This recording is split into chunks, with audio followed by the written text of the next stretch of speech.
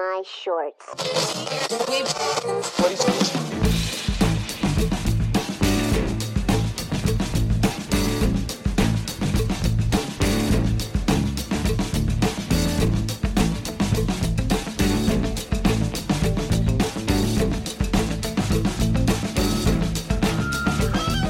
Hello everybody, welcome to the Dave Lee Down Under podcast. I'm of course your host, Dave Lee.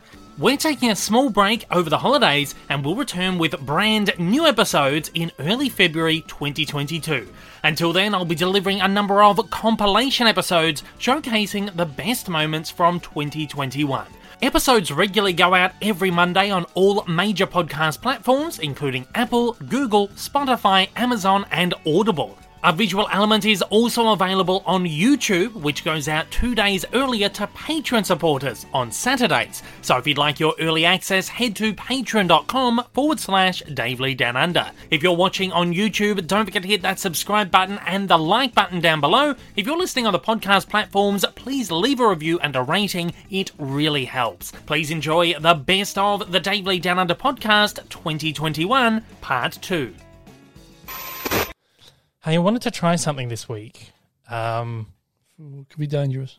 Yeah, it might even be a bit annoying for the listeners out there. But I've realized recently when I've been doing my videos and stuff, and particularly on the podcast, that I use a lot of what are called filler words. Right? And I've got to try and get out of the habit. I've got to break the habit because I always feel like it's really unprofessional, particularly when I'm in an interview. And like I was in the interviews the other day and I was thinking, fuck, I'm like, So I've been reading into how you can get yourself out of doing it. Okay. And the best way they reckon is to have someone with you and every time you use a filler word, they clap. Oh, God. So I want you, every time you hear me go, or or something, just fucking clap. And they reckon it's like this psychological thing where you're like, oh, fuck, I've done it again. And you like... It's like the shock collar you put on. Yeah. You should get your shock collar. Yeah, you learn to subliminally not do it. So we'll give it a crack, if you can even remember. But we'll give it a try. You know what my memory's like? Yeah, I know.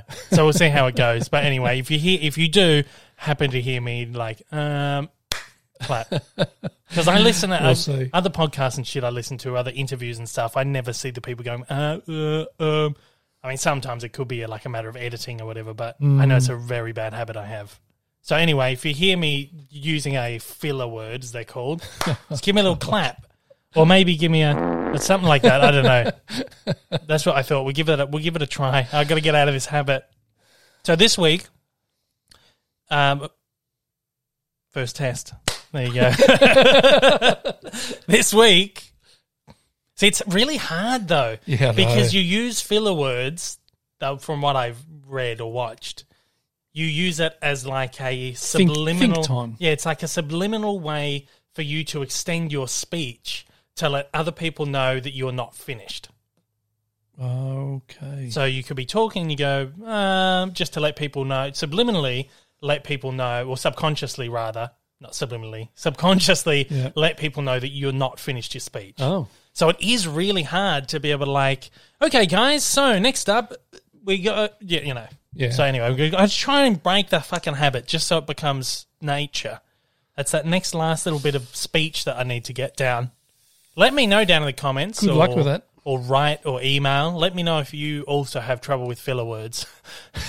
It's not just me. I do it all the time. I'm sure it's everyone. But I just feel like when I'm more in this situation where I have to be presenting or whatever, I need to cut. I need to snap out of it. I need to learn not to do it.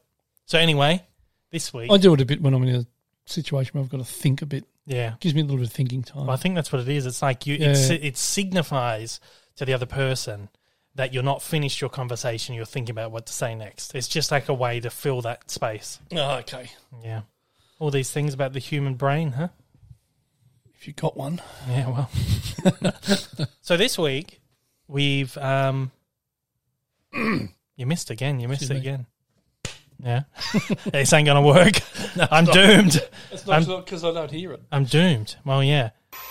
Hey, my friend Radio Mike, who does the podcast, 20th Century Boy. Yep. and the Harry Potter and the Boys. Yeah, that's right. Yeah.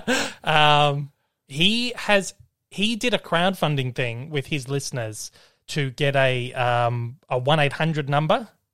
So they raised like $300, $400, whatever it is, to reserve this 1-800 number, and it's 1-800-GET-FUCKED. Oh, yeah. And he's got this hotline for the podcast, and people just call in, leave like a voice message, and it might be like a few people that ring in every week, and he'll play them and whatever else. But this week he posted, I think he must have posted on Twitter. Sorry, not Twitter, on TikTok.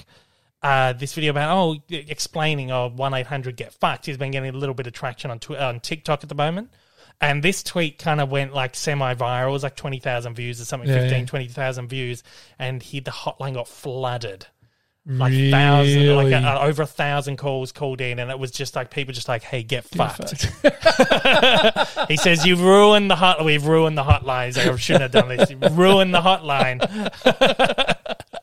Oh, that's funny. Yeah, that's funny.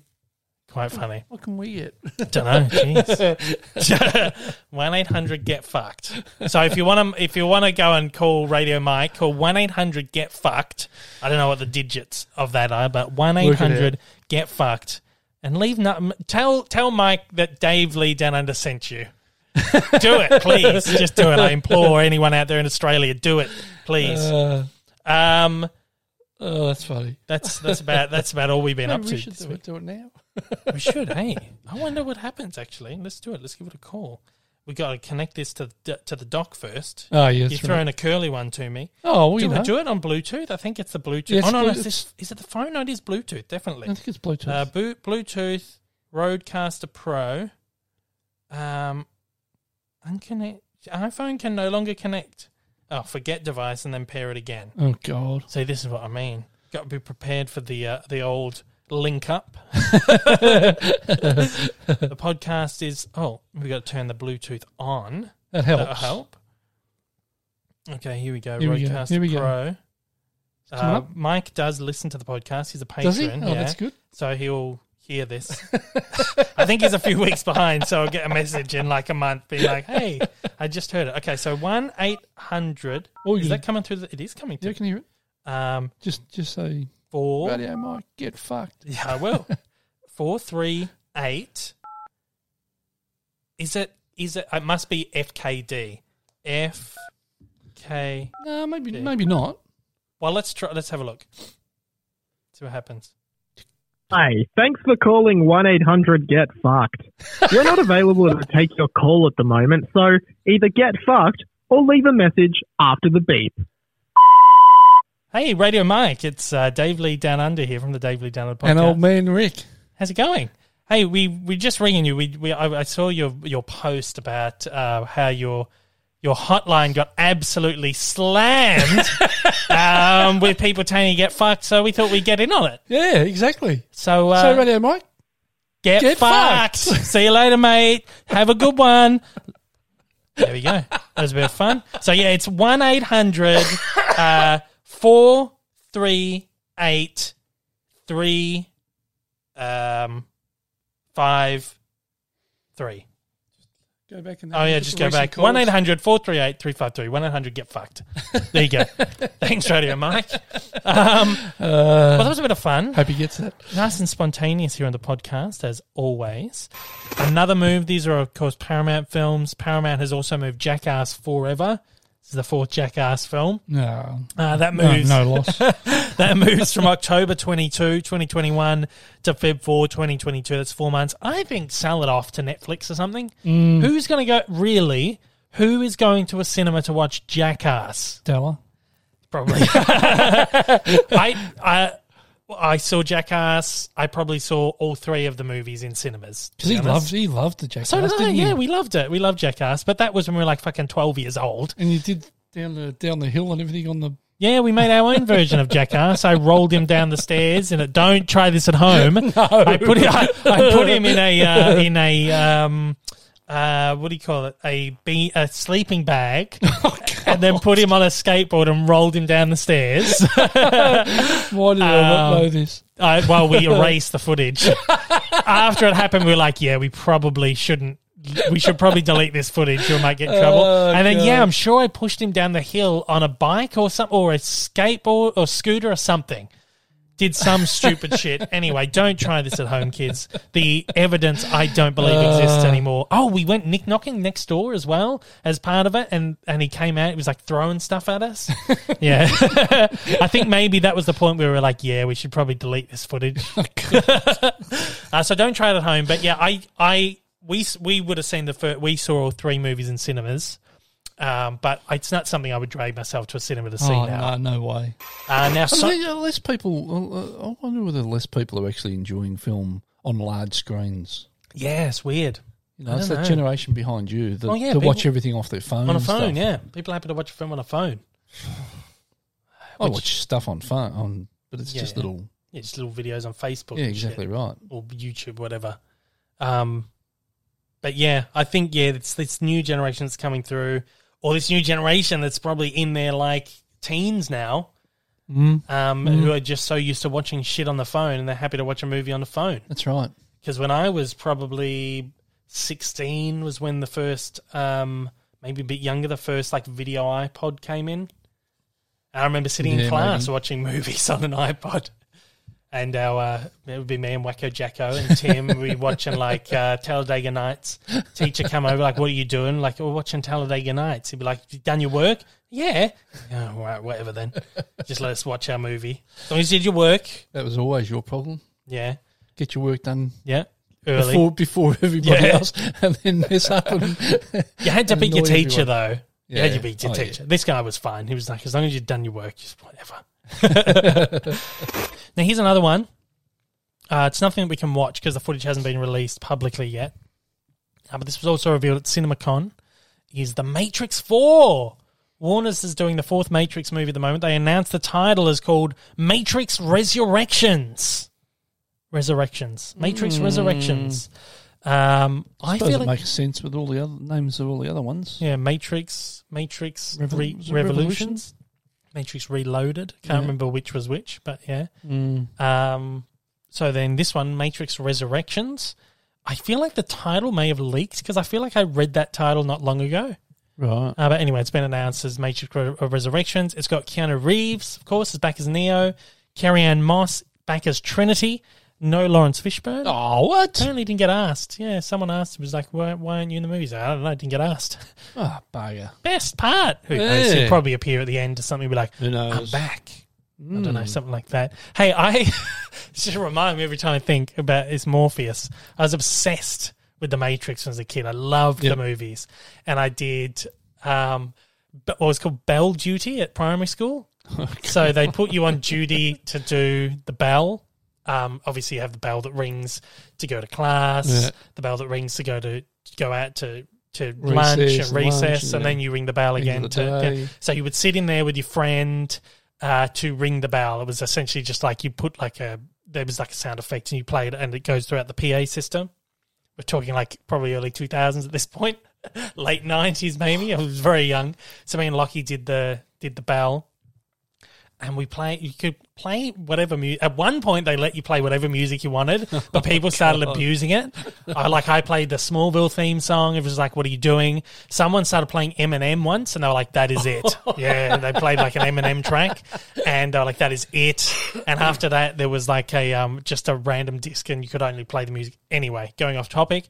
But I was doing the bell duty with Lockie Della, and I think we had maybe been warned, like maybe play better music or whatever. But you would sit in this little room. You'd spend your whole lunchtime in it so that you could get the timing down right. And we're in this little room, and it had like a window. You could open the window, one of those swing out ones that would go out into like the courtyard down the side of the building. I don't know what I was doing. But I remember jumping out, pretending to be Morpheus, going, I'm Morpheus. And I jumped out the window just as the teacher walked into the room. It was like, that is it. You are off bell duty. That is it. So I got taken off bell duty for jumping out the window. Morpheus. Feral. Yeah, I know. Well, shit I'm here about now. I didn't know about. Yeah, there you go. So I got kicked off bell duty. So anyway, The Matrix is coming back. Here's another thing, right? Martin Scorsese. The great Martin Scorsese. Are you still pissed off now with this? Yeah. Yeah. I'm I'm okay with WandaVision. I've had my say, but now I'm getting onto this one here, and I'm still fiery. We should have had a little button that said, Dave's pissed off. Yeah, we will Something next like time. We will next time. We're an hour and 15 minutes already. From that the comedy show, remember? Dave was Yeah, it was on pissed off? Rove. Rove, that's right. Rove 99. That was before Rove Live. Yeah, it was a show he did on Channel 9. Yeah. Dave Callanan was on it, and he was always Dave's pissed off. So anyway, Martin Scorsese's come out. Scorsese's always coming out and saying things that just piss people off, right? So a couple of years ago, he came out and he said, it's in 2019, he was asked about superhero movies, what he thinks about superhero movies. He says, I don't see them. I tried, but that's not cinema. Honestly, the closest I can think of them, as well made as they are, with actors doing the best they can under the circumstances, is theme parks. It isn't the cinema of human beings trying to convey emotional, psychological experiences to another human being. This is not the quote at hand, but this is something he said a couple of years ago that riled up quite a few people, saying superhero films aren't cinema. People saying it's a little bit pretentious. A lot of filmmakers came out and said, yeah, no, what do you do? James Gunn, director of Guardians of the Galaxy, came out, and he made the point that when Scorsese did The Last Temptation of Christ, there were a lot of sort of Christian groups came out and rallied against the film because it was sacrilegious or whatever else. And these were people who hadn't even watched the movie.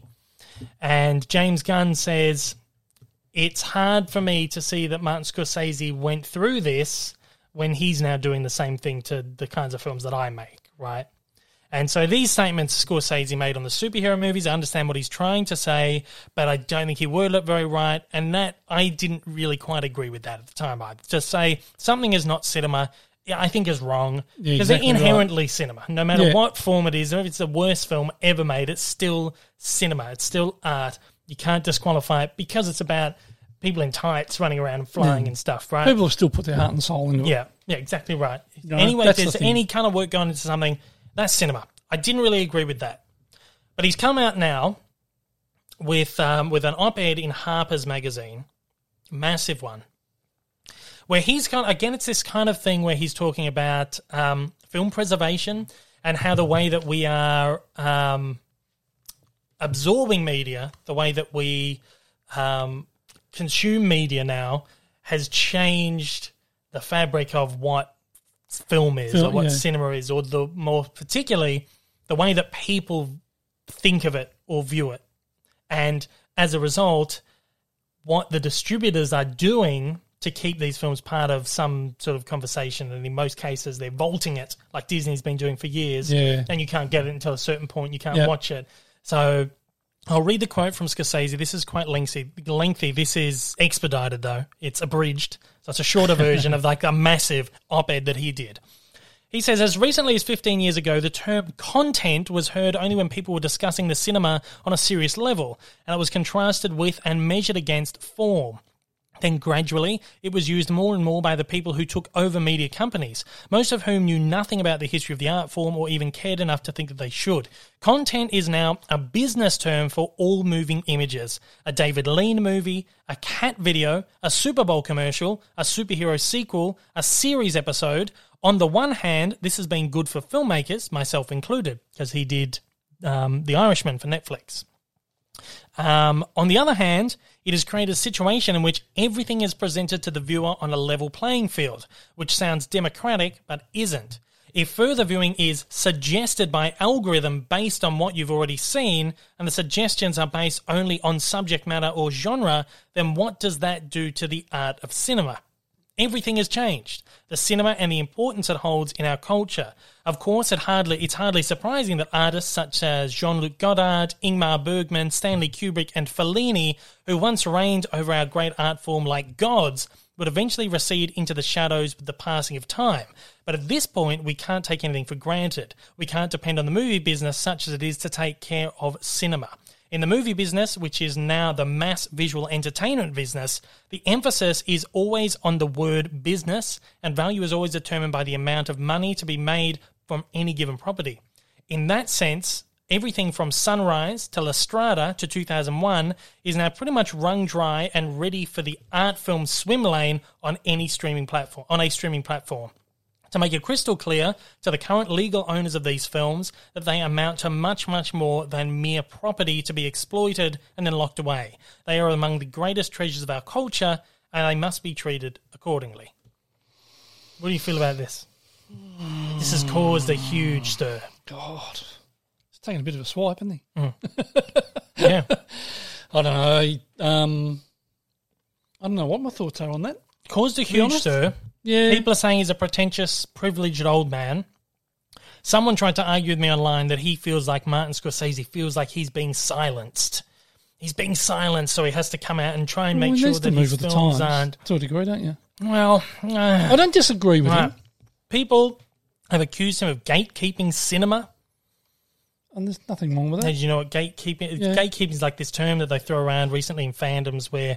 Oh, you're not a real fan of that, or oh, you haven't been a Star Wars fan since the 1970s like me, so you're not a true Star Wars fan. Yeah. Get out, like sort of gatekeeping sort of thing. But has he earned the right to be like that, though? Absolutely, absolutely. You know, I don't think he's gatekeeping. Right? He's produced some of the biggest films in history. Yep. I think he's earned the right. To be a gatekeeper. But I don't think he is being a gatekeeper. That's I'm not saying he is or not. I'm saying if you were to take that, if you're sitting there and you're saying, oh, he's just being a gatekeeper. Well, what's wrong with that? Martin Scorsese, somebody's got to look after it. Well, he is the single person at the moment, I feel, particularly of his stature, who is doing anything to this level of trying to preserve film and trying to preserve film as an art form. Now, he runs the World Cinema Project.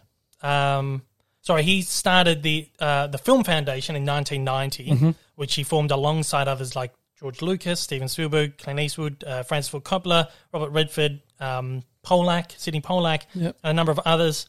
It's a US-based non-profit organisation dedicated to film preservation and the exhibition of restored and classic cinema. He's also spun out of that the World Cinema Project, founded in 2007. It's a non-profit organisation devoted to preservation and restoration of neglected world cinema, so foreign language film. And he has worked with Criterion, the boutique label, Blu-ray, DVD, been back since VHS. He's worked with them on numerous box sets, which is called the Scorsese's World Cinema Project. And each of these box sets has like maybe 5, 6 world films that he feels like has been underlooked, or that through his project, his foundation, he's restored and kind of brought back to the limelight. Now, Criterion obviously is a very niche kind of thing. Not a lot of people are going to be buying these, but he's doing a lot to kind of try and preserve cinema, and he has his whole career. Again, there's a time and place for streaming, but it shouldn't come to I feel it should not come to the detriment of the true cinematic experience, which is what Scorsese's trying to say. Everything's content now. Yep. You go to Netflix, everything's on there. 2001: A Space Odyssey, which is a film I don't particularly like, right? He says it's now pretty much wrung dry and it's just in the art film lane. And no one's going to go to the art films, right? And some films like this, they might just get dropped off the streaming service because no one wants to watch that. Just get it off there, right? And people are not being able to access these films. They should be able to access.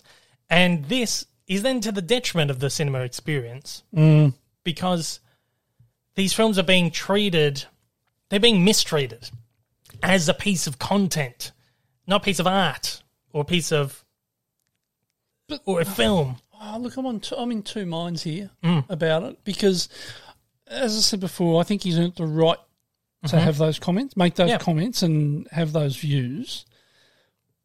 But I also think that if these things like, I'm not a 2001 Space Odyssey fan at all, I can't stand that film.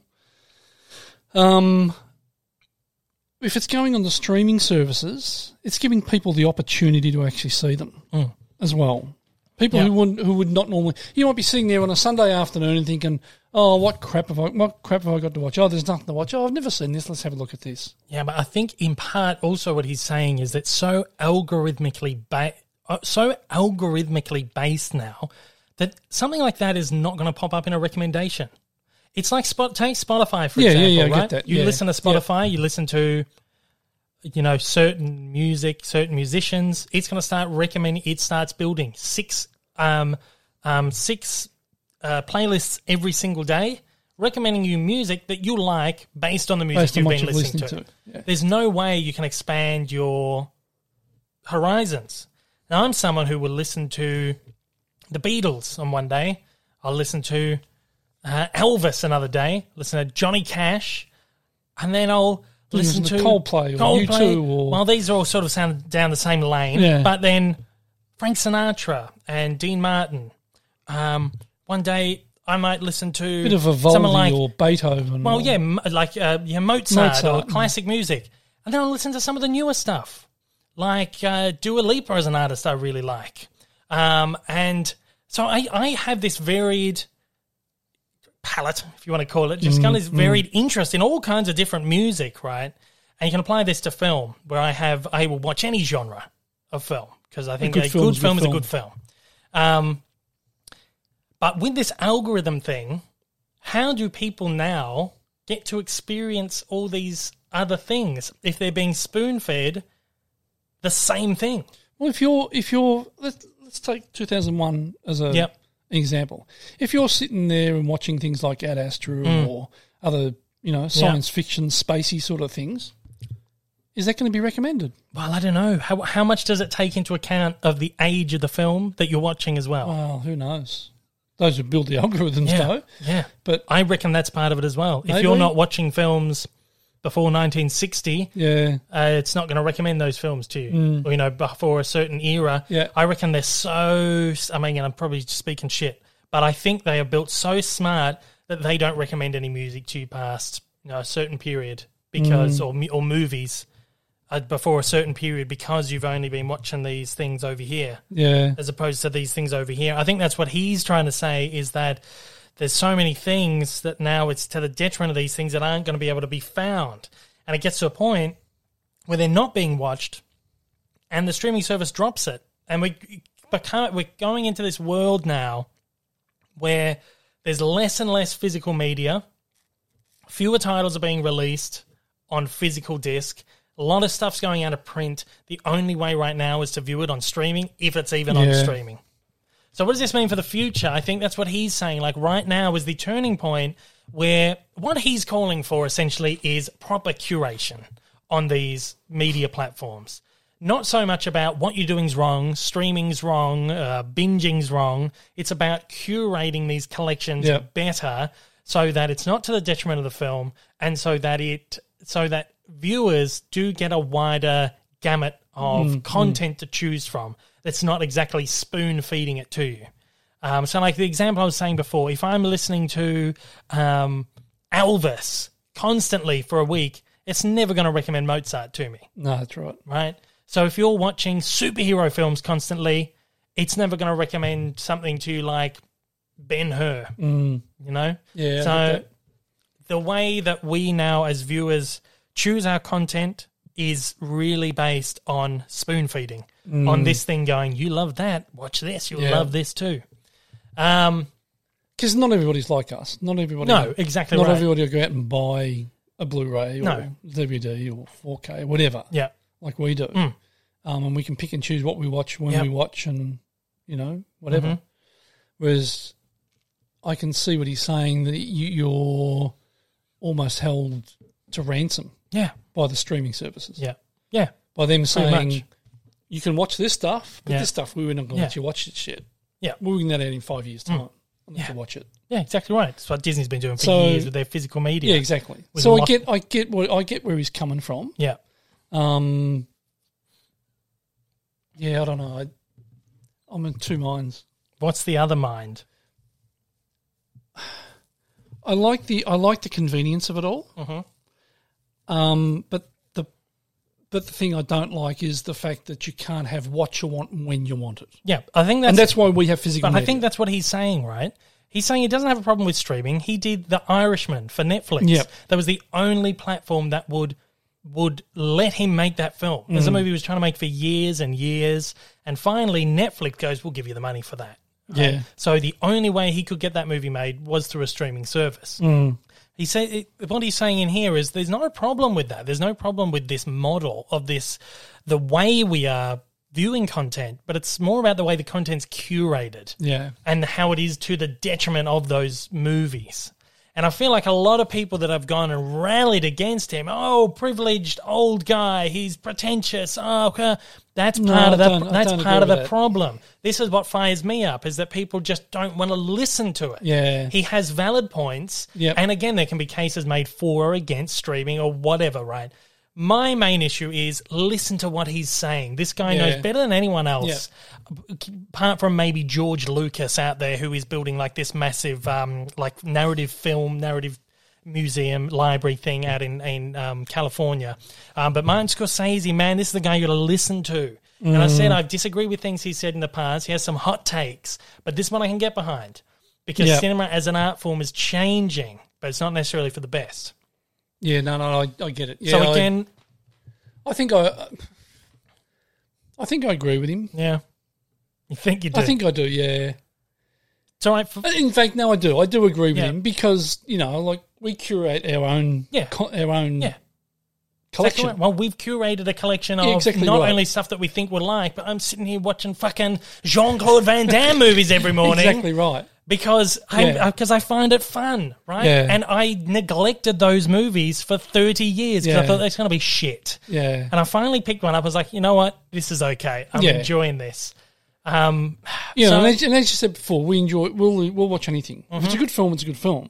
Whether it was made in the 1920s or 2020s. Yep. It doesn't matter. If it's a good film, it's a good film. So, we've got a good collection of old, what I consider old original films, like, Gone with the Wind and all those like sort of classic, on the posters stuff, there. So, well, I think I agree with him. Well, I do agree with him. Look, we collect physical, but we stream as well. Exactly. We're watching WandaVision. We're streaming shows on Apple Plus, on Netflix, on Amazon because Prime, it's designed for that. It's designed to do that. It's fine. That's the way the future's going. I'm not holding a grudge because that's the way the future's going. Things move on. We're in the future now. We're in 2021. And it's changing. It's fine. But I agree with him in that it needs to change in a way that's not to detriment other stuff. Yeah. Look, we stream. We buy movies physically as well. But this is also, we're saying this is why we buy the large physical media. At this point, for me, we're in nearly 6,000 films and TV shows in our library. Yeah, that's right. Right? In the past, it's let's just buy a bunch of movies, we'll watch them, we'll enjoy them. But for me at this point now, where I'm seeing where cinema's going, I'm thinking this might be my last chance to own it. It might be my last chance to even be able to see it. I don't know if it's ever going to pop up on a streaming service, and if it is, if I'm even going to see it because of the algorithm.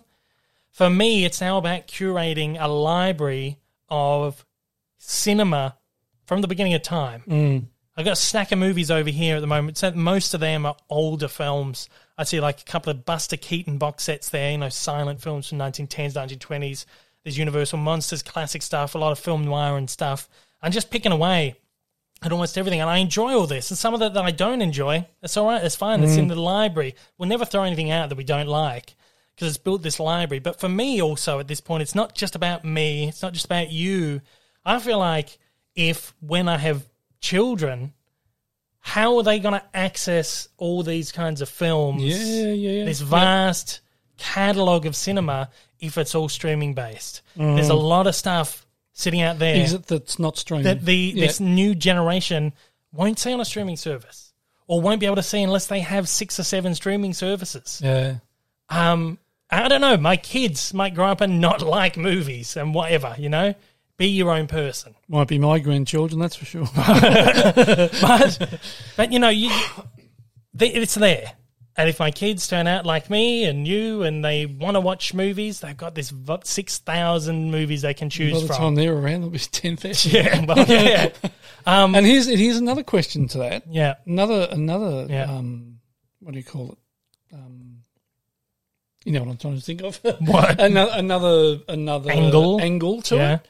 How long is Samsung, Sony, LG And all these manufacturers are going to keep producing Blu-ray players. Yeah, well, who dropped out? Panasonic dropped out. They don't produce Blu-ray players. That's now. right.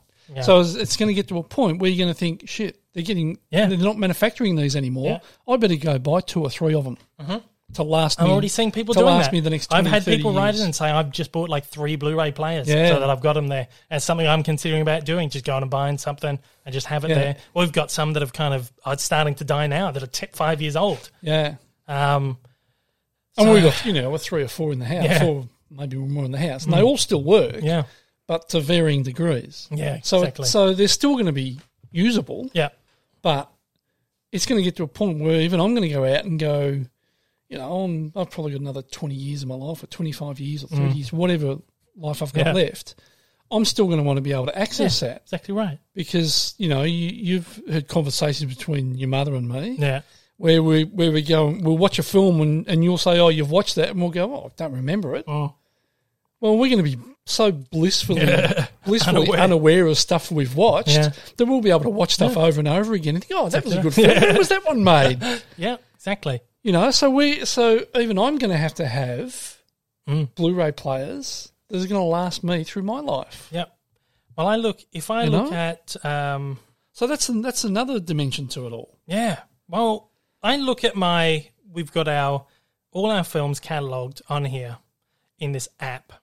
CLZ Movies, it's called. We catalogue everything that we own. If I go to genre and I go to my genre of classic films, which is what I consider to be anything made before 1980. I've pushed it. It used to be 1970. Yeah, but I feel like, what they're now calling vintage, because a lot of 80s, 90s stuff, 30, 40 years old now, people are starting to consider classic, right? Yeah. So vintage cinema, anything kind of before the 1980s. For me, anyway. That's where the cutoff point is, where cinema changes with Star Wars and Jaws and all that kind of stuff in the 70s. So I cut off at the end of the 1970s, where you go into like this new era of cinema. That's how I process. Yeah. You've still got people acting in big movies like Paul Newman and Robert Redford and stuff are still fairly in their prime. They're classic actors, vintage actors, and they're, so up to the 1980s, and then I cut it off. Classic films, or vintage films in our collection, 980. Ooh. Nearly 1,000, right? There's a couple there. How many of these movies are going to wind up on streaming services? Yeah, well. And it's there. Look, probably not a lot. Even if they don't get watched, they're there. Yeah. It's a curation. It's a library where everything's there, and if I need to access something, I'll access it. I'm working on a Cartoon Evolution at the moment. I'm not going to reveal it.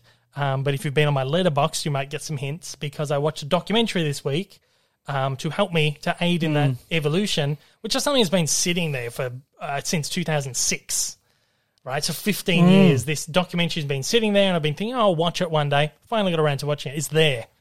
It's there. Exactly right. And you have to go searching. And that box set, right, series of whatever films, dozens of documentaries on there that are going to help me immensely in this next Cartoon Evolution video. It's just there.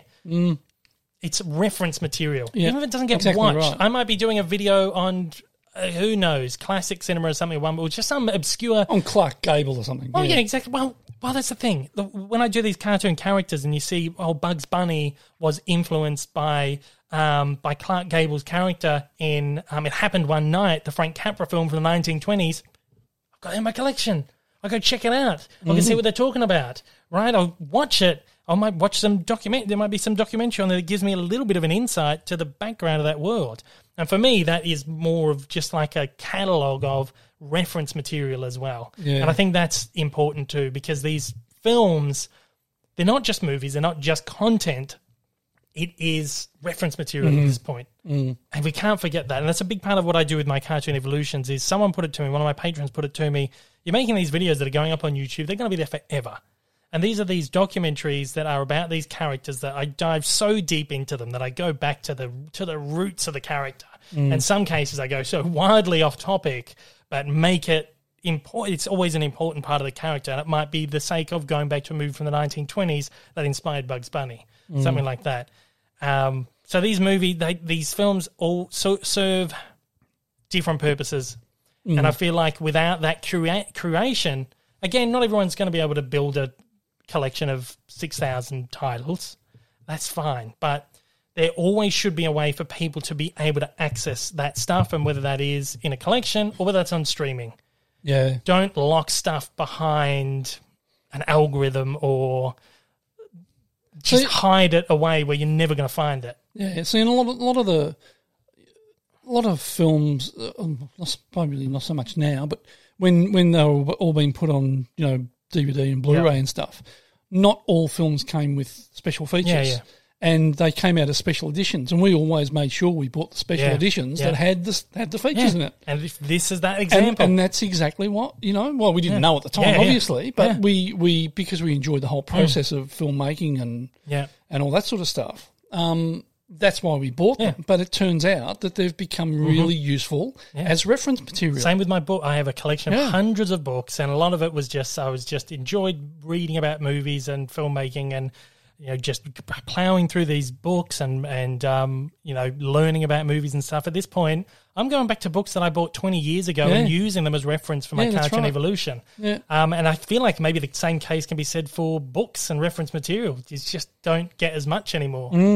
So building up these libraries and these catalogues does serve more of a. I feel like maybe we've gone a little bit off topic. Yeah, but no, but it's all relevant. It's all though. part of it, isn't it? It's all part of it. So I feel like this stuff needs to be readily available, and that's all he's saying, I think, because it then detriments what these pieces of art can be used for. I know I've been with you on several occasions when you've gone in to buy books, and I've said to you, what do you want that for? Well, it might be useful one day. Yeah. And a lot of that. And a lot of it has been. Yeah. I buy dozens of comic books and stuff as well, and half I don't read, but I know that at some point I'm going to need to reference. Here's an example. I bought the Vision and the Scarlet Witch arc 6 years ago. Really weird arc where Wanda and Vision get married and they move into a house in suburbia and things start going a little bit weird. And I thought, this is the weirdest arc I've ever seen in any comic book, but I'm intrigued. Get that in my collection. What's happened now? They've made that into a TV show. And I can go back to that as reference material. And I don't have to sound like I'm speaking shit if I'm doing a video. And if I see something in the episode, I can go back to the book and just kind of like, I can understand where the kind of it's come from and all this stuff. So just even the most obscure things, if it's something that interests you, if it's something that interests me, and I feel like at some point, I just always know at some point this is going to come in handy. Yeah. And it might even be a book that you just take a line from or quote. So many books I go, again, I might be studying a character. It's just some random character or something, and there's something that links it back to something else, and I go, I have a book on that, or have a book that might discuss that. How many times did you do that while you were overseas? Oh, yeah. You'd ring me or message me or something. Can you have a look in this book for this? See if there's a quote on this person. And then I would take a shot on my phone and send it, or scan it and send it across or whatever. And that happened dozens of times while you were overseas. And I buy a lot of history books too. So like 20th century history books as American presidents or on the war or whatever. And that stuff I'm falling back on now as well when I do cartoon, like this character was impacted by the war, or this character was like a big figurehead for, soldiers in Vietnam or something. I have historical reference material that I can fall back on to then help me build my story a little bit more. So again, wildly away from what Scorsese was discussing. But it's not really. It's all about curation. It's about curating collections, and that's what he's basically talking about. What he's saying is that this kind of curation is so rare now that it's all falling in the hands of these people who own this material, who are only offering it to us in one way. So curate your content in a way that is going to be accessible for people, and whether that's to view as a film or whether to view as a piece of reference material. It's all history. Yeah, this cinema is all history. And I think it's a bit of a sad indictment on what your generation, that a lot of these people have no real respect for the past cinema. Yeah. Exactly what it is. And these are the people making decisions on what's going up. Exactly right. You know? But the thing I think is I think about something like Casablanca, which was made in 1941, right? So when I was born, 50-year-old movie. Yeah, that's right. Wasn't really that old. cinema hasn't been around for long. It's a 50-year-old movie. It's 80 years old now. Yeah. How much older does that sound to people exactly who are right. young, who are growing up? Right. When I was growing up, Casablanca was... I remember The Wizard of Oz celebrating like its 60th or 70th anniversary. Like that's 1939, that film. So how old is that now? It's just past 80 years. 82 years. So I remember I must have bought the 60th anniversary edition of the film, maybe? Just trying to think. Guys, how old does that make me? 60th anniversary would have been... I remember buying the 70th, the 75th, the 80th, maybe. So maybe 75th. But like as a kid, I watched that film as like 8 years old. Yeah. Right? So that movie younger. That movie's like 50-ish years old when I'm a kid. I didn't realise that, but they don't. But now these movies seem a lot older. Yeah. So to me, the movies that were made in like the 40s feel like movies that were made in the 40s feel to people of today's generation what movies of like the 1910s feel like to me. Yeah, right. Right? Yeah, I get that. Because it's like that larger gap. Yeah. And I feel like the older, and that's even what he says in this first thing is like, he said there's obviously going to be a point where this starts fading into obscurity. They become so old, but we can prevent that from happening. Right? So, but that's happened with a lot of film already. Like, you look at things like, we were talking earlier off, before we did the podcast about Ned Kelly, the film Ned Kelly, made in 1904 or something like that, was the first feature-length film. Who knows about that? Well, exactly right. Yeah. There's not a lot of people that know or have seen that or has seen that film. 1906? Something like that. Yeah. So that stuff's gone. That's way off into obscurity. We don't even have a copy of that. No. The only copy you could get of that was like a DVD restoration the National Archive or something did, and I was too young. But see, I was too young.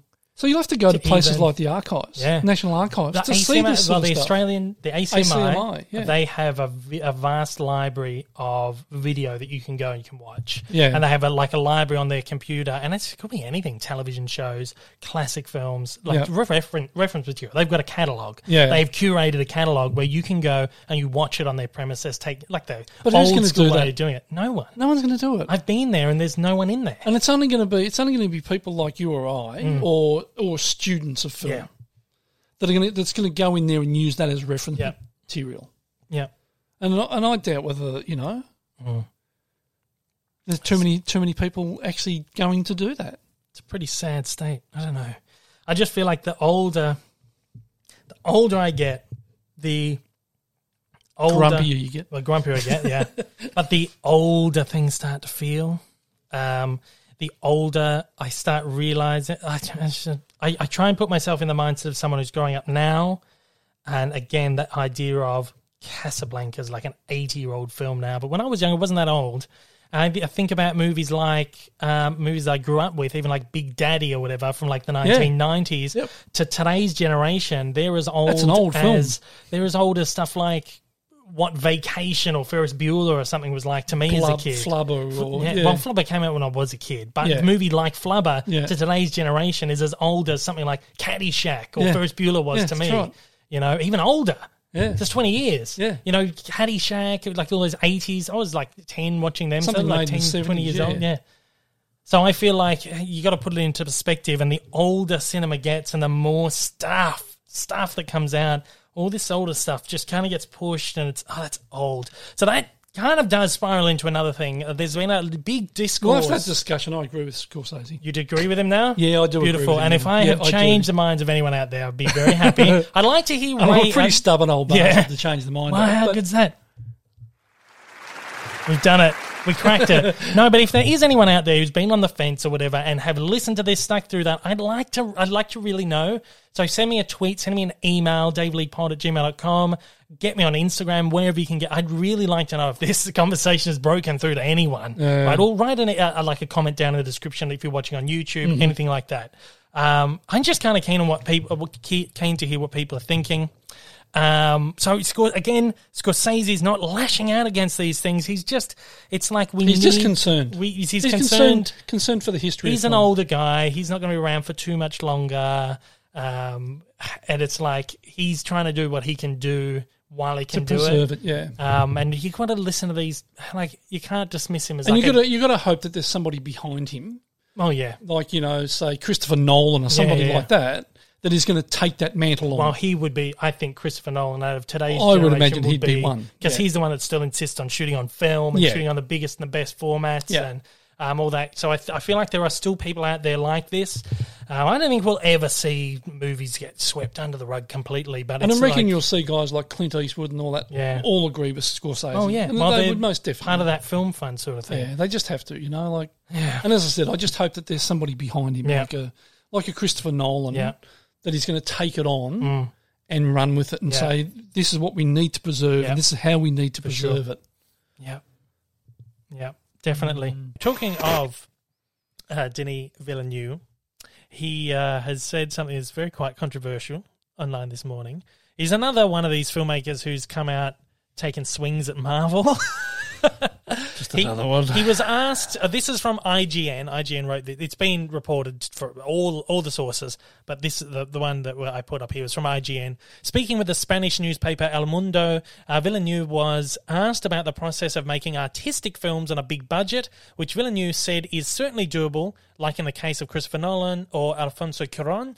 This led to Martin Scorsese's comments on Marvel movies and how the director has been critical of Marvel movies in the past. In a quote, IGN independently translated, I believe it was a foreign language, the interview. I think it might have been French.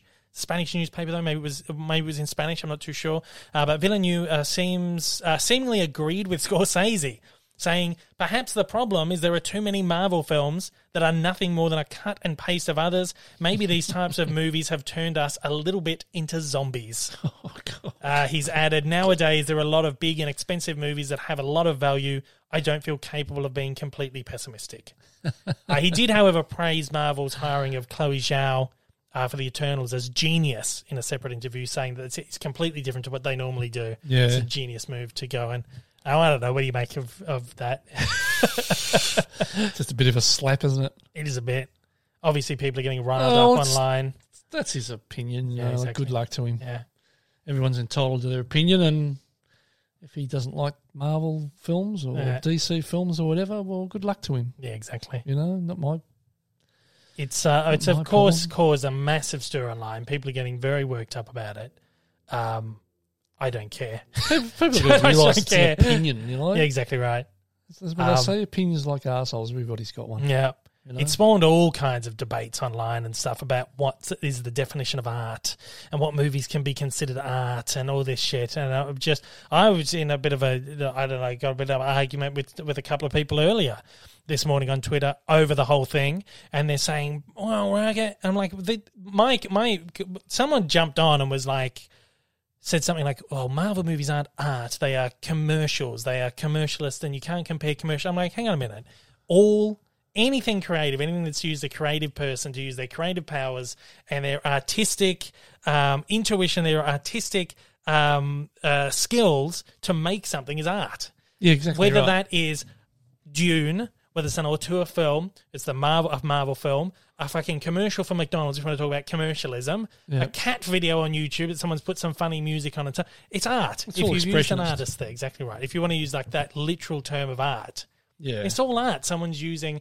And to discredit, I'm not saying Villeneuve is saying this because he's not, but other people are turning it into something that it's really not. Yeah, exactly. People just blow these things up and it spawns this whole other thing. But my thing is like, if you're an artist doing this thing, it's art. And then people take these things and they twist it and they go, oh, yes, he's saying these aren't, it's just...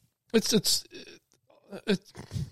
how can I explain it? My view is that it's art for entertainment. Yeah. As opposed to art for art's sake. Oh, yeah. So, like, for argument's sake, you're looking at... if you're looking at a Picasso or a what's his name, Claude Monet or something like that, that's art. Yeah. But if you look at something by, let's say, Warhol, is that art for entertainment? Well, yeah. But same sort of thing. I get it. It's still art. Yeah, I get it. Right?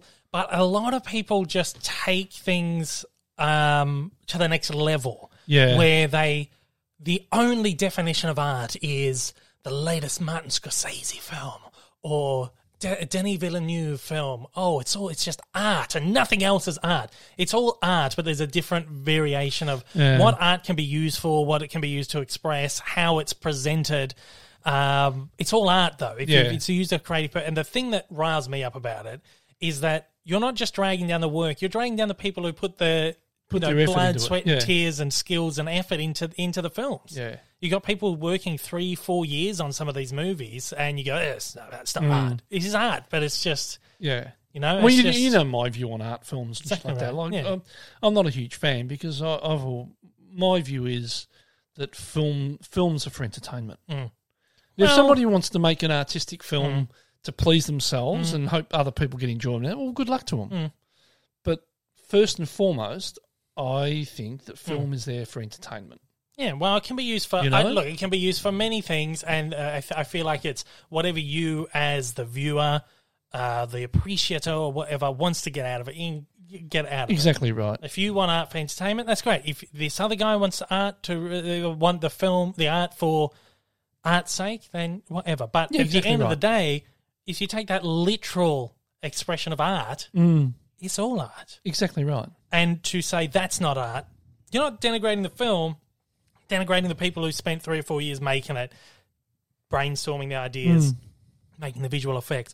You'll probably find the people who did the visual effects on Marvel films were doing the visual effects on Dune. Yep. Because most of these studios don't have huge VFX teams. They outsource it to smaller production companies. Yeah. There's a few in Melbourne, there's a few in Sydney that do a lot of the Marvel stuff, and we're probably hired to do Dune as well. It's probably the same people. Yeah, that's right. Working on these movies. Yeah. And it doesn't matter what I don't know. It's like you saying that the person who worked on Dune didn't put as much love and care and skill into it as the person who made Guardians of the Galaxy or the Avengers. That's right. They put their same amount of effort into it for a different end game. Pardon the pun. Yeah. But it's like you spend a life in advertising. You still do advertising. Yep. I worked in the advertising for about 10 years or so. And you can't say that even though we were doing stuff for magazines and catalogs, junk mail and stuff, the people who put the work, whether it's the photographer, the stylists, anyone working on the shoot, put their all into those to make it the best product that they could. Yeah. And you can't say that these people worked less than the people who made a feature film. Yeah. It's just a different thing. Right. So anyway, I'm glad you brought that because I was going to bring that up anyway because it's like what I did for a living or we did for a living, and I still do, is pure commercialism at its finest. Oh yeah, absolutely. Yeah. But the effort I put in to create that is an artistic process. Yeah, exactly right. You're creating an art. It's the same as if I was out doing landscapes for art's sake. Yeah. Or shooting whatever. Yeah. As a piece of art. I put the same amount of effort into it. I use the same skills. And the whole process is all the same. It doesn't matter whether you're shooting for art or whether you're shooting a commercial image. Same thing. Yeah. So if you've got a commercial film or you've got an artistic film or a documentary or whatever, the same effort goes into it, the same skill go into it. Yep.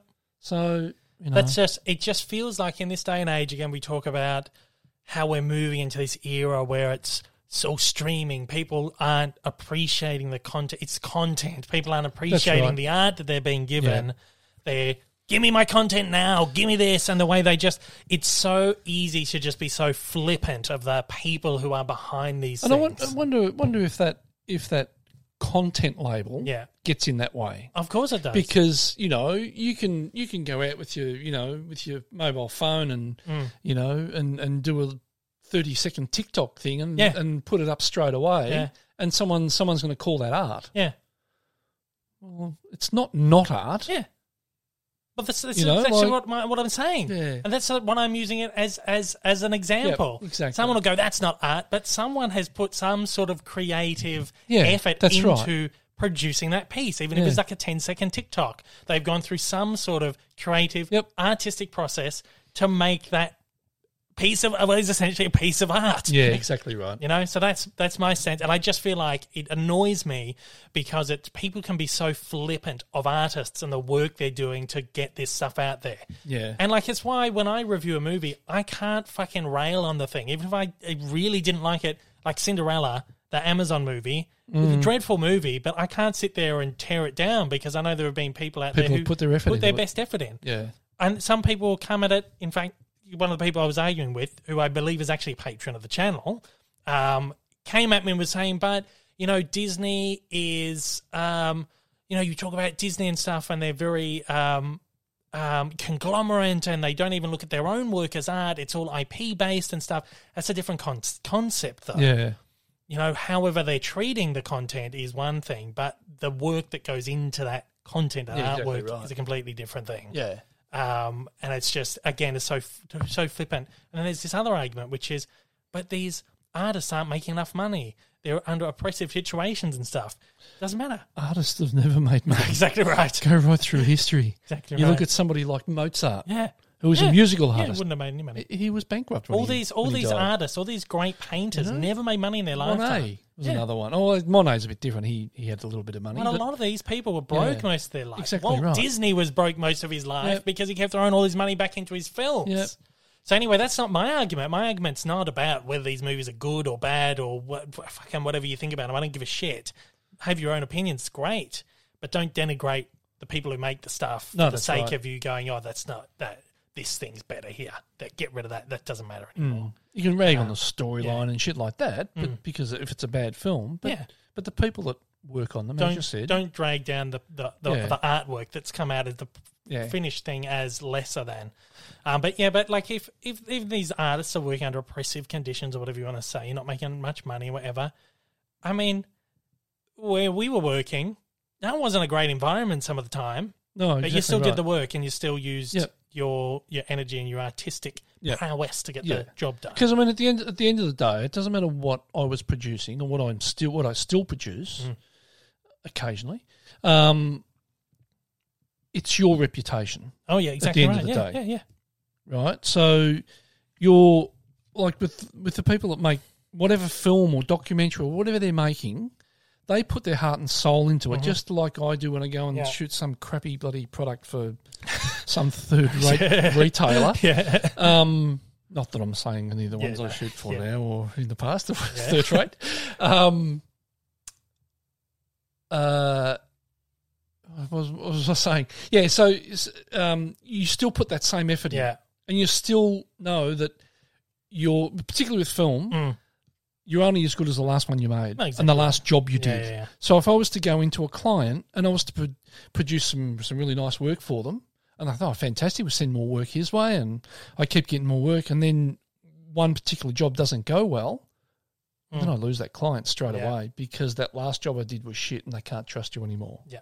Although you've done 50 in the past that were, top notch.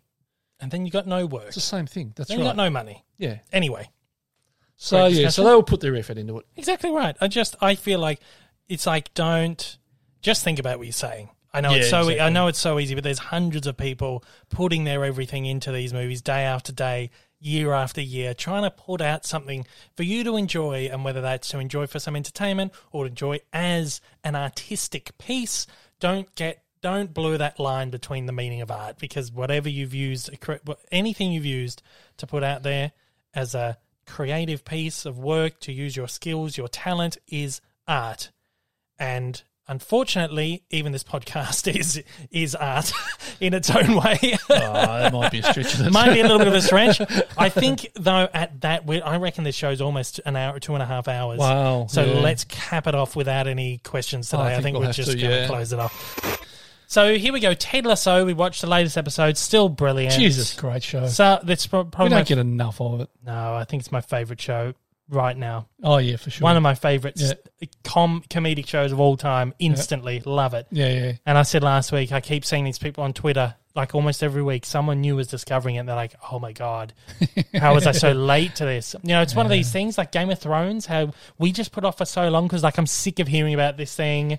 I'm sure it's great, everyone loves it. I can't be bothered. And you see people who are like, "Oh yeah, I've put off so long," and then, "Oh my god, This is actually better than people are saying. Yeah, exactly. There's been a bit of controversy to come out of this at the moment. What's that? Been a little bit of discourse around the character of Roy Kent. Oh, Roy Kent's my favourite character. Yeah. I always thought that if that was real life, I'd be Roy Kent. He's terrific. Because the way I used to speak to my bosses and shit at work. Well, actually, I had a couple of people say, oh, yeah, he's just like you, Dave. Oh, okay. Apple doesn't fall far from the tree. I was going to say that. But, yeah, there's this big discourse online. Conspiracy theorists, bit of a conspiracy going around that Roy Kent is a CGI character. I can see it. I can see it. If you look at the pic, I've got a couple of pictures there. People are dead convinced that Roy Kent is CGI. No, there's no way. They are fucking convinced. Look at this, right? We've got there's some just examples from the internet. Roy is a CGI character, right? I can't unsee it. I'm positive Apple is going to unveil something at some point that they were trying to trick us with his CGI. Yes, dude, I've been convinced of this as well and keep Googling it but haven't found any confirmation. He looks like the Tintin characters from the latest remake. The guy said, I bet it's one of Apple's conditions for making the show. They got to try out their new CGI tech. And at the Emmys, they're going to put him up for Best Actor and make him a surprise announcement that he was CGI. Someone else says, I just started watching the pilot and I'm up to the scene where Roy is called into Ted's office. Am I crazy or does he look like a complete CGI character? Someone else says he is 100% CGI. Heaps of people. He's CGI. Thank God this thread exists. It's the biggest question I've had since the show started. What the fuck is going on? He must be CGI. Heaps of people been weighing in on this. Thank God for this thread. My husband doesn't see it. I felt like I was going crazy. Every episode consists of me analysing Roy and I can't pay attention to anything else. I'm going to sit down and watch some this afternoon. Just have a look. His slow eye movements, blinks and odd body movements have to be CGI. How are we the only ones seeing this? I can see it. I mean, you look at the way he walks and very stiff, and the way he turns and all this sort of stuff. Like his arms don't swing very much when very he walks. Soft skin. And if you look at the way he's lit too, his skin kind of glows a little bit. And he doesn't have much expression in his face. It's just this stern look the whole time. Yeah. Well, the actor, Brett Goldstein, has finally addressed the rumours. Has he? Yeah. After about a week of people speculating online whether Roy Kent is a CGI character. Let's have a look at what Brett Goldstein, who, by the way, wrote last week's episode. Oh, did he? Yeah. That was a good episode too. Very good one. So there you go. Okay, so this is Brett Goldstein addressing the Roy Kent CGI Didn't know CGI characters controversy. Well, there you go. There's a fucking load of mad shit happening on the internet today, as usual. I just want to clear up something once and for all. I am a completely real, normal human man who just happens to live in a VFX house and does normal human basic things like rendering and buffering and transferring data. That's what everyone's fucking...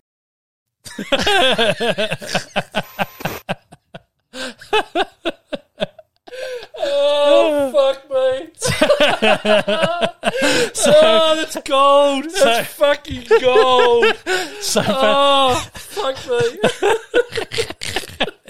I'm in tears now. So for those listening, for those who aren't watching.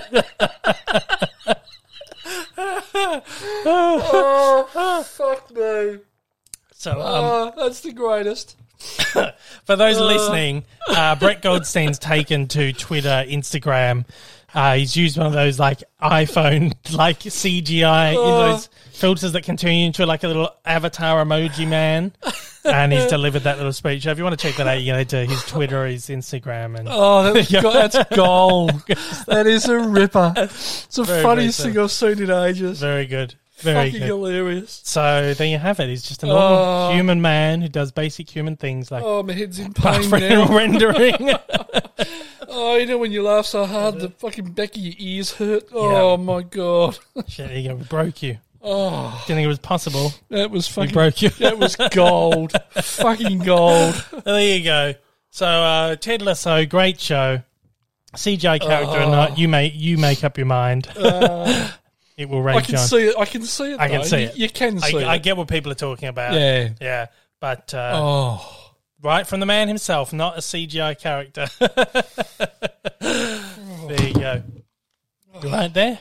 I just had to take my headphones off for a minute because my head's hurting. Okay, now. Oh. Okay, I think I've composed myself. Composed? Right. Popcorn chat. Yeah. We get one from him all the time. Yeah, he's very long. He's like one of the very first subscribers. Yeah, exactly right. Hey Dave, love your podcast. This Thank you would very be much. something fun to do. Could you and old mate Rick pitch a story using the Pixar template? Oh. I would recommend alternating between you two and seeing what crazy story you would end up with. Ah, interesting. Once upon a time there was blank, Okay, yeah. every day, blank, one All right, day. so let's go from the top. Okay, who wants to go first? Oh, I don't know what I want to say for this. Well, So you may as just well off start. just off the top of your head. All right, so we'll start with you read. So once upon a time? Yeah. Once upon a time there was a man wearing a cowboy hat. No, that's not how it goes. No? All right, okay. Once upon a time there was a man wearing a cowboy hat. Yep. Every day he was loving life. One day his hat fell off. Oh no! And because of that, he was very sad. And because of that, he shot his horse. Oh, geez, we got real dark. Pretty dark, pretty quick. Until finally, the horse came back to life, and they lived happily ever after. That was a shit film. That was awful, terrible. terrible. Is that Woody gone mad? Is it? Yeah, Woody probably. shot bullseye. Yeah, and, yeah, oh yeah. no! Camel DiMartino, Yes. favourite cartoon ever, and maybe favourite adult cartoon like The Simpsons or Family Guy. And Eric Hertz also asked, what's your top 10 cartoons? So sort of just talk about, won't go over top 10, Yep. but sort of favourite cartoons. Favourite adult cartoon would be The Simpsons or Family Guy. Sorry to give you a boring answer, but for me, definitely. For me, Family Guy or Archer. I didn't like Archer. So I really enjoyed Archer. How much of Archer did you even watch? Though? I watched a Probably fair bit not of much. it. I probably watched... So I watched a bit while you were overseas. Oh, really? Because it was on one of the Oh, yeah. cable channels, I think it was. I didn't see all of it. And there was another one similar to Archer, and I can't remember what it was called. Don't remember. It was very adult. Wasn't porn adult, but it was quite adult. So yeah, Family Guy or Archer for me. Oh, I also really loved that Harley Quinn show too. Yeah, that was good. That was brilliant. That was good. Brilliant show. And your favourite cartoon ever? It would be The Simpsons. Sorry, boring. Other than that, other than stuff like Simpsons, Family Guy. See, wouldn't really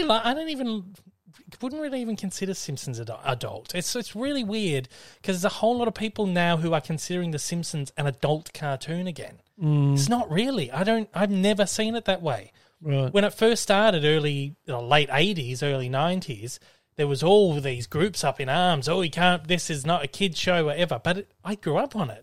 I never saw it as an adult show. Whereas with South Park, I knew I was watching something that I shouldn't be watching. Yeah. The Simpsons, it was just a fucking Your cartoon. uncle thought it was an adult show. Yeah, he did too, yeah. But he liked South Park. didn't think South Park was. Which is bizarre.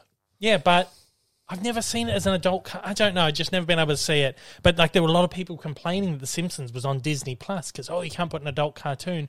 It's not that bad. Compare it to Family Guy. Well, it's funny because when I see The Simpsons, because that started really sort of 89. took off. Well, it really took off early to 91, mid 90s, 92, yeah. really. Well, then when it first sort of hit, you could pick between the kids' humour and the adult humour in it. So there was quite a distinct sort of. Adults could watch it and get something out of it. Yeah. Yet kids could watch it and get something out of it, but they didn't get the adult jokes in it. Yeah, well, it's interesting because I'm watching it all again at the moment, just sort of like if I have a light day of work where I'm just backing up the computer or something that doesn't require me to think, I'll have it on the next screen. I'm trying to get through it all. And there's so much in it that I'm picking up now that I never... that's right. And how many times I watch those episodes. I've watched them like at least 10, 15, 20 times each, probably, like the early 10 seasons. And I'm picking up new stuff and thinking, geez, I never picked up on it. So I do get it. There's a lot of adult humour in there, but I just never consider it an adult show. It's just something that had a little bit. But even the Rugrats had stuff that you watch now. Exactly, and you're like, exactly holy right. shit. Yeah. And I think that that's obviously because you've got to cater for the adults that are taking the kids to see these things. Yeah, well, exactly or sitting right. in front of a TV with a Yeah. kid watching these things. I don't think... And I remember watching The Simpsons when you were Yeah. only, Yeah. 5, 6 years old, whatever. And there'd be stuff I'd be cacking myself laughing at, and you weren't. Mm. And there'd be stuff that you'd be pissing yourself laughing at. And I was thinking, I don't get what he's laughing at. Probably Homer falling down the stairs or something. Yeah, probably. Yeah, exactly right. And then you were laughing at some little... Some little innuendo joke. Yeah. Yeah. Exactly right. There's a joke in one of the episodes where they go to...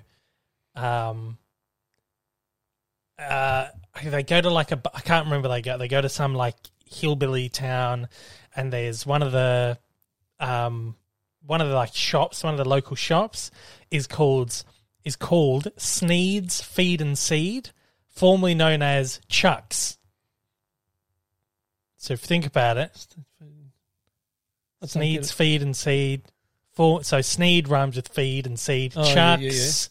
And then it's just like yeah. So stuff like that yeah. you never would have picked up as a kid. Yeah. So yeah, there's a lot of adult, but I don't think it was ever a show that was particularly adult or particularly kids. It was just like that, like the Flintstones. Like the Flintstones was very groundbreaking in the 60s. Yeah. Where it was just that prime time comedy cartoon that was just for all audiences. Yeah, that's right. I've just never bought into the whole that's like a Family Guy, because Family Guy's its own completely different thing. And it's got quite distinct adult humour. Oh yeah, about definitely. it. Yeah, Quite distinct. mm-hmm. But I can see like with the Simpsons, I can see the adult humour, and I can see the kids' humour in it, and that's what that cartoon's so brilliant. Yeah. It's because it catered for both ends of the Well, spectrum. 30 years later, I'm still finding stuff in it that I didn't pick up on. Yeah, so, that's right. So that maybe I had the pleasure of being able to see it in both minds and be able to. Yeah. Well, exactly right. Yeah. Seen it as a kid and seen it as an adult. So it's still such a good show. I still sit there and just laugh like, Yeah. oh my god. But yeah, I am finding myself laughing at different things. and now. then like favourite cartoons and stuff like. Going back to the question. Yeah. So for me, things like Casper the Friendly Ghost I loved as a kid, and Wacky Races and Roadrunner, those sorts of things I really enjoyed as a kid. I grew up with all the old Hanna-Barbera stuff on like Cartoon Network and Boomerang. Or it was on Boomerang. Yep. Flintstones, I love the Flintstones as well, yeah. Jetsons. Jetsons was great. Alicia loves the Flintstones and hates the Jetsons. Really? She hates it. She's always hated it. And I realised she just hates space things. Right. Because every time that I bring up something, she's like, oh, I hate that. I used to hate that. I'm like, wait, it's just another space thing. I can't remember other examples, but I did realise it once. I was like, you just don't like the space things. So anyway, Jetsons, another favourite Hanna-Barbera, like my top favourite, alongside Flintstones, Top Cat. Oh, I love Top Cat. He was the best. Loved Top Cat. Top Cat was so good. Yeah. Magilla Gorilla, Yogi Because Bear. that was around when I was a kid. Top Cat. Yeah, there were all those Hanna-Barbera, like 60s, 70s. Yogi Bear and So good. sort of Great was stuff. Great. Yeah. Ugh. So there you go. I'm waiting for them to put Top Cat on Blu-ray. They're slowly going through the Hanna-Barbera. We've got Flintstones, Jetsons. But they're doing some really obscure one. Well, Josie and the Pussycats, not that obscure. But they just put out the Herculoids. Oh, really? Yeah, Johnny Quest. I've just bought the Herculoids. I'm waiting for that. And yeah, Johnny Quest and just some really obscure ones. I'm waiting for Top Cat. I want Top Cat and Magilla Gorilla. Oh. And Scooby-Doo's out, of course. So Yeah. slowly getting them all. Yeah. Scooby-Doo I reckon that was a golden, when I was a kid, that was a golden age for cartoons. Absolutely. Golden age of TV animation. It was the Hanna-Barbera. Late 60s right through to the early 80s sort of thing. They So were it's that full producing 70s. more content. They were producing more animation than any other studio at the time, even Disney. Hanna-Barbera. imagine. Yeah. And because they farmed all their shows off to different networks too. Yeah. So it wasn't that, they produce everything for ABC. You had show programs on ABC, CBS, NBC. They're all just playing Hanna-Barbera on the Saturday mornings. Yeah. It's just fucking produce shit. And that's why, because that animation's so limited. It's like 3 or 4 frames for every... Yeah, that's right. But yeah. So anyway, there you go. That's the answer to that question. Long-winded, but Those two. 2 questions. From Camel de Martino and Eric Hertz. Yeah. Thanks so much. Again, thank you so much for taking the time out of your very, very busy schedule to sit and chat with me for a little bit. I do appreciate it. And thanks to all, as you say, the crazy little critters that are just banging around in your head for turning up and saying hello as well. My pleasure. A huge congratulations on Animaniacs getting picked up for the 3rd season, by the way, which you're currently working on, I believe. Yes, we are. In fact, I'm going to do another episode right now, mate. That's fantastic. I'm fresh out of Vegemite. I'm going to buy myself a cake. That's amazing. Well, I won't hold you up any further. You got to go and work for Mr. Spielberg and all of that. I won't hold you up. So, once again, thank you so much for this. It's been a really wonderful experience for myself, and you're just such a wonderful person. So, thank you so much. It's my great pleasure. So, why don't we leave the fans with a little updated version of Yakko's World? Oh, absolutely. You guys have heard the original one, but my genius friend Randy, and we've proven he really is, threw this out, I don't know, about a year ago and said, the countries have changed. Mm-hmm. So I'm going to leave you guys with this. Here's the updated version. Montenegro and Bosnia-Herzegovina, the Soviet Union is gone. South Africa, Georgia, Moldova, Latvia, Belarus, Azerbaijan, Uzbekistan, hey, Kazakhstan, hey, then the Tajikistan too, hey, Turkmenistan, hey, Kurdistan, Armenia, Tonga, Palau, Lithuania, Serbia, Kosovo, U.S. Samoa, the Balkans, Brunei, Macau and Crimea, then Eritrea, Ukraine and Estonia, here's Macedonia, New Caledonia, Eastern Slavonia, Ivory Coast and Cape Verde, Andorra, the Solomon Islands, Dubai. Goodbye. See you later. Thank you so much. Oh, man. Amazing. Thanks again for listening to the Best of the Dave Lee Down Under Podcast 2021. We'll be back with another Best of compilation next week. Hope to join you on the next one. Until then, take care.